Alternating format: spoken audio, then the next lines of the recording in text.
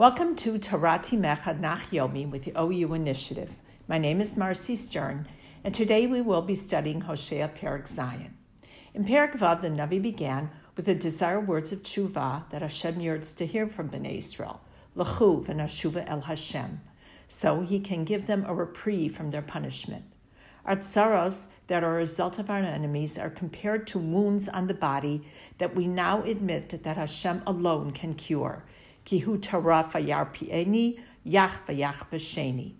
However, Yehuda and Yisrael are caught up in the error of their ways to truly change, and so Hashem emphasizes, Al kain chatzafti banaviim, because you are so entrenched in your misdeeds, I send you Nevi'im who work tirelessly and with no regard to personal danger or dignity, all for your behalf. They are not there to trip you up, but to direct you out of your confusion. In Perek Zayin, the Navi begins by using the familiar simile that was used in Perek Vav, that of Hashem being the ultimate rofei, the cure of our ills.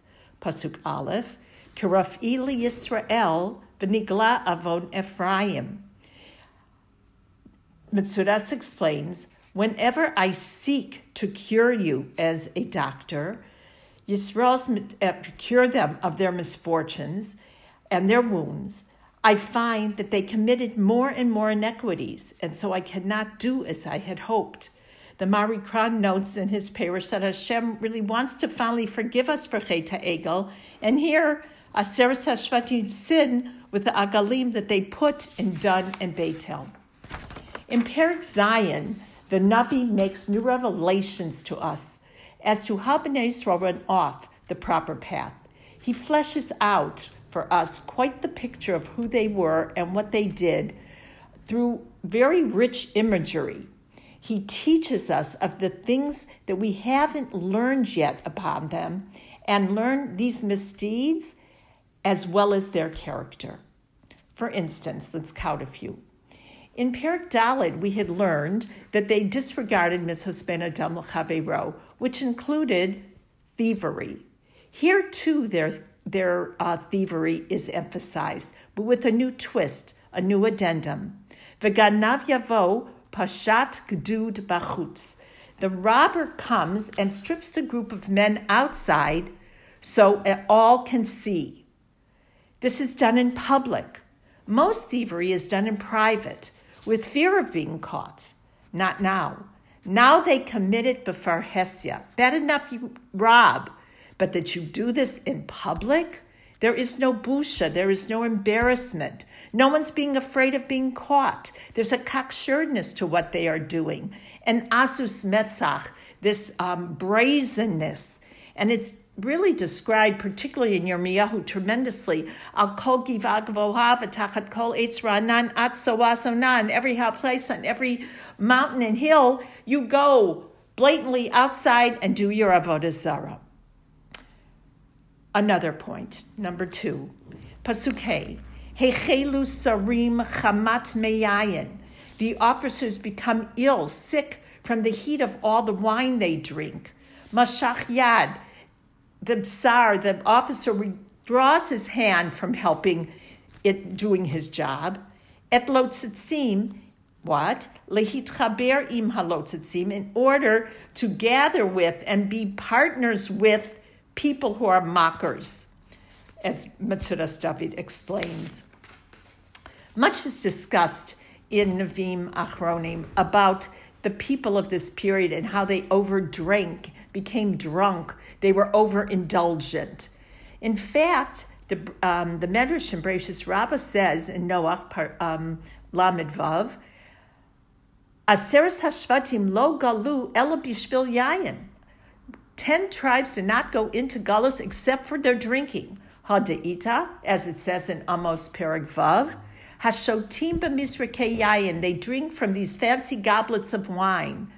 And it says in Yeshayahu Hey, Hoi mashkimei bavoker shechar yirdefu. Woe is to those that get up so early in the morning and they run after all their liquors and wines. And so it was, the Bereshis Rabbah says as well, by Yehuda and Binyamin. Why? What was so bad? Why a gullus? Because of wine. And in Bamidbar Rabbah says very clearly Nichnas hayayin yatsa hadas. Wine enters our bodies. What leaves? Thinking straight, straightforward, common sense goes straight out of us. Excessive rejoicing, holalus results, leads to arguments, shoving, murder even. Over drinking leads to immorality. All of these things that are so dangerous can begin with the drinking of the wine. But not only that, these leaders drink so much and they ignore their mission to help others. By their going and ignoring their parishioners, so to speak, and going to be in the company of lazy mockers, they're stooping down to the lowest echelons instead of helping others. And this whole concept of leitzanus that is introduced here that we haven't had before. Leitzanus, as we all know, it says in Tehillim, Moshav leitzim lo yeshev, you should never sit amongst leitzim, mockers, cynics.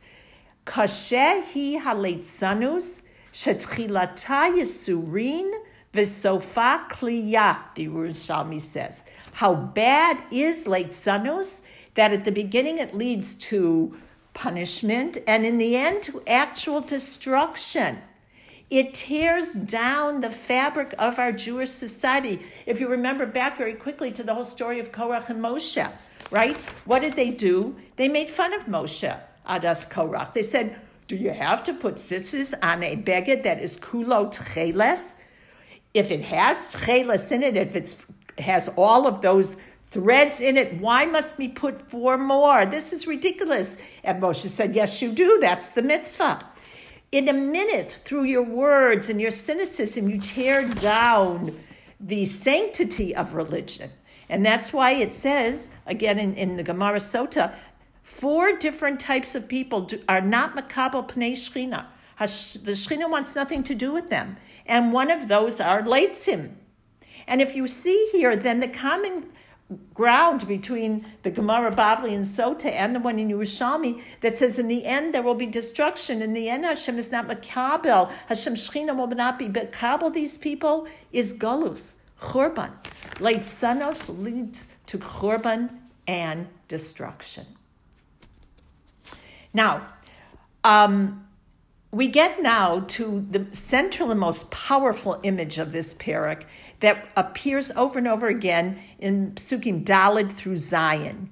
And it teaches us an incredibly important additional aspect of what the people were like here.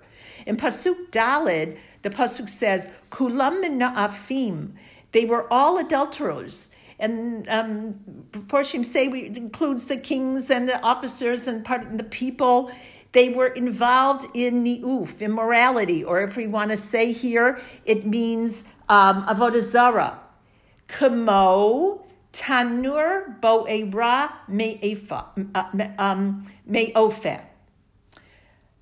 They are like adulterers who burn like an oven fired up by a baker.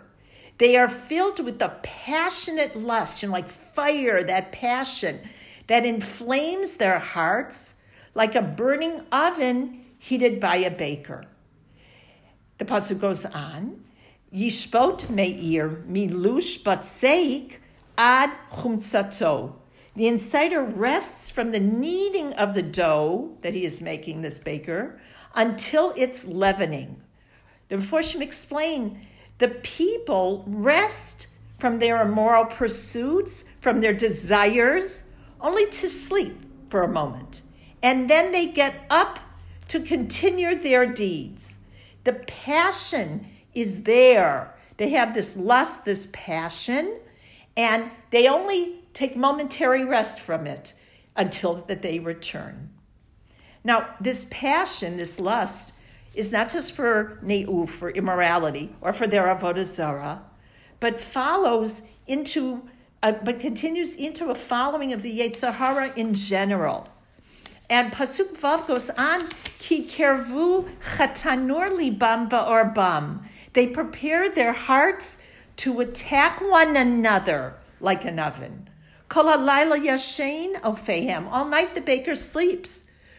Boker hu bo'er ke'esh lahava. In the morning he burns like a blazing fire. The baker stokes the fire. He puts the logs into the oven at night. He prepares all the ideas of how he is going to attack his prey, so to speak, in the evening. He rests at night. And some of the boys you want to say that's like the Yetzer Hara who's dormant at night as they sleep.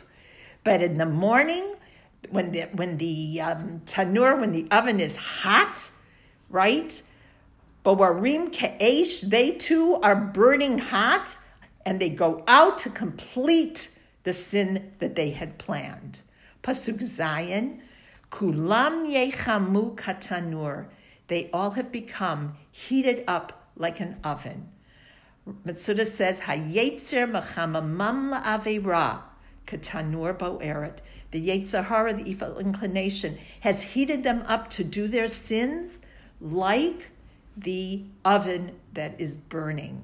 Unabated passion to pursue the evil inclination. This image conduits perfectly into the next image in Pasuk Chet. It starts by saying, Ephraim ba'amim hu yitbolel. Hashem will cause Ephraim to be mixed up amongst the nations. He will go into Galus. Ephraim haya, and here's the simile, metaphor. Uga beli hafucha.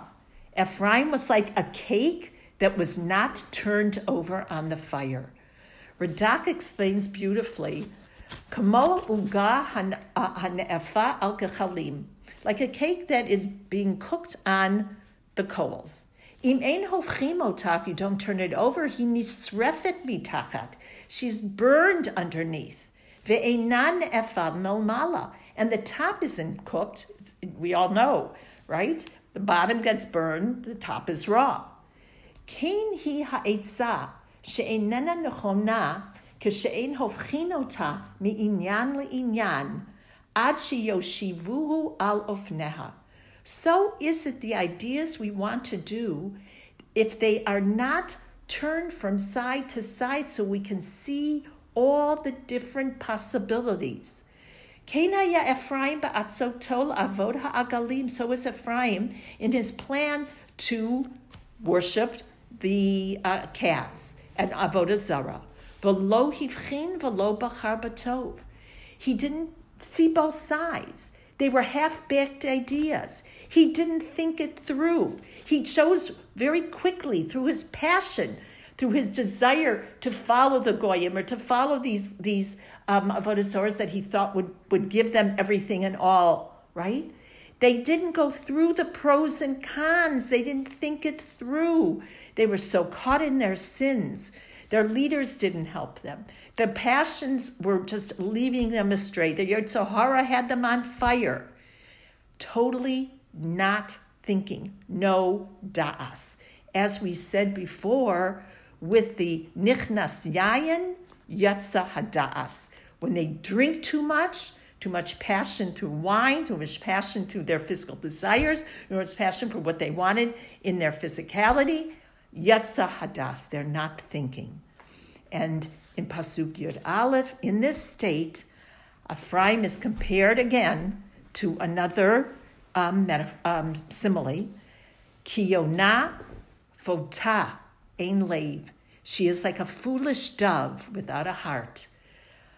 Mitzrayim karu asher halchu.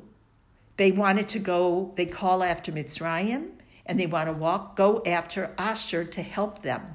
They are not, Rashi says, they are like a foolish dove who they cannot discern bein tov l'ra. They're so caught up in their Yetzer Hara and their desires that they're not thinking straight. They cannot detect between good and bad. They just run after Mitzrayim and Asher to help them when they're in trouble instead of Hashem.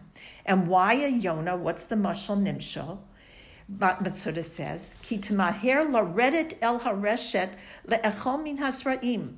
Just like the dove, what does she do? She sees the seeds in the net, in the trap. Ve'ena mavchenet ki sham tilaket. She doesn't understand that she'll be caught up with this. She just sees it. She sees the good, the results. She thinks the wonderful totza'at, the results that she'll get. And she goes down, and the trap catches her. So too is Ephraim when they call out to Mitzrayim and they call out to Asher for help rather than Hashem. They are oblivious to their fate. They go down just like the Yonah, thinking that their enemies are the ones that are going to save them, right?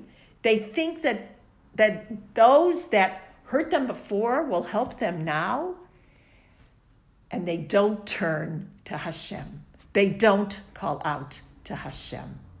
Their passion to sin overpowers them. They're not thinking rationally. They've been caught up with their drinking, their wine, their late sanus, right? They are lit up like a tanur. The Yetzer Hara has overpowered them. They need their proper leaders. They need their Nevi'ei Emet. They need Hashem, but they are turning away. Thank you for studying together. Le'iloi Nishmas, Riva Schwab, Rivka Bat Alexander Center.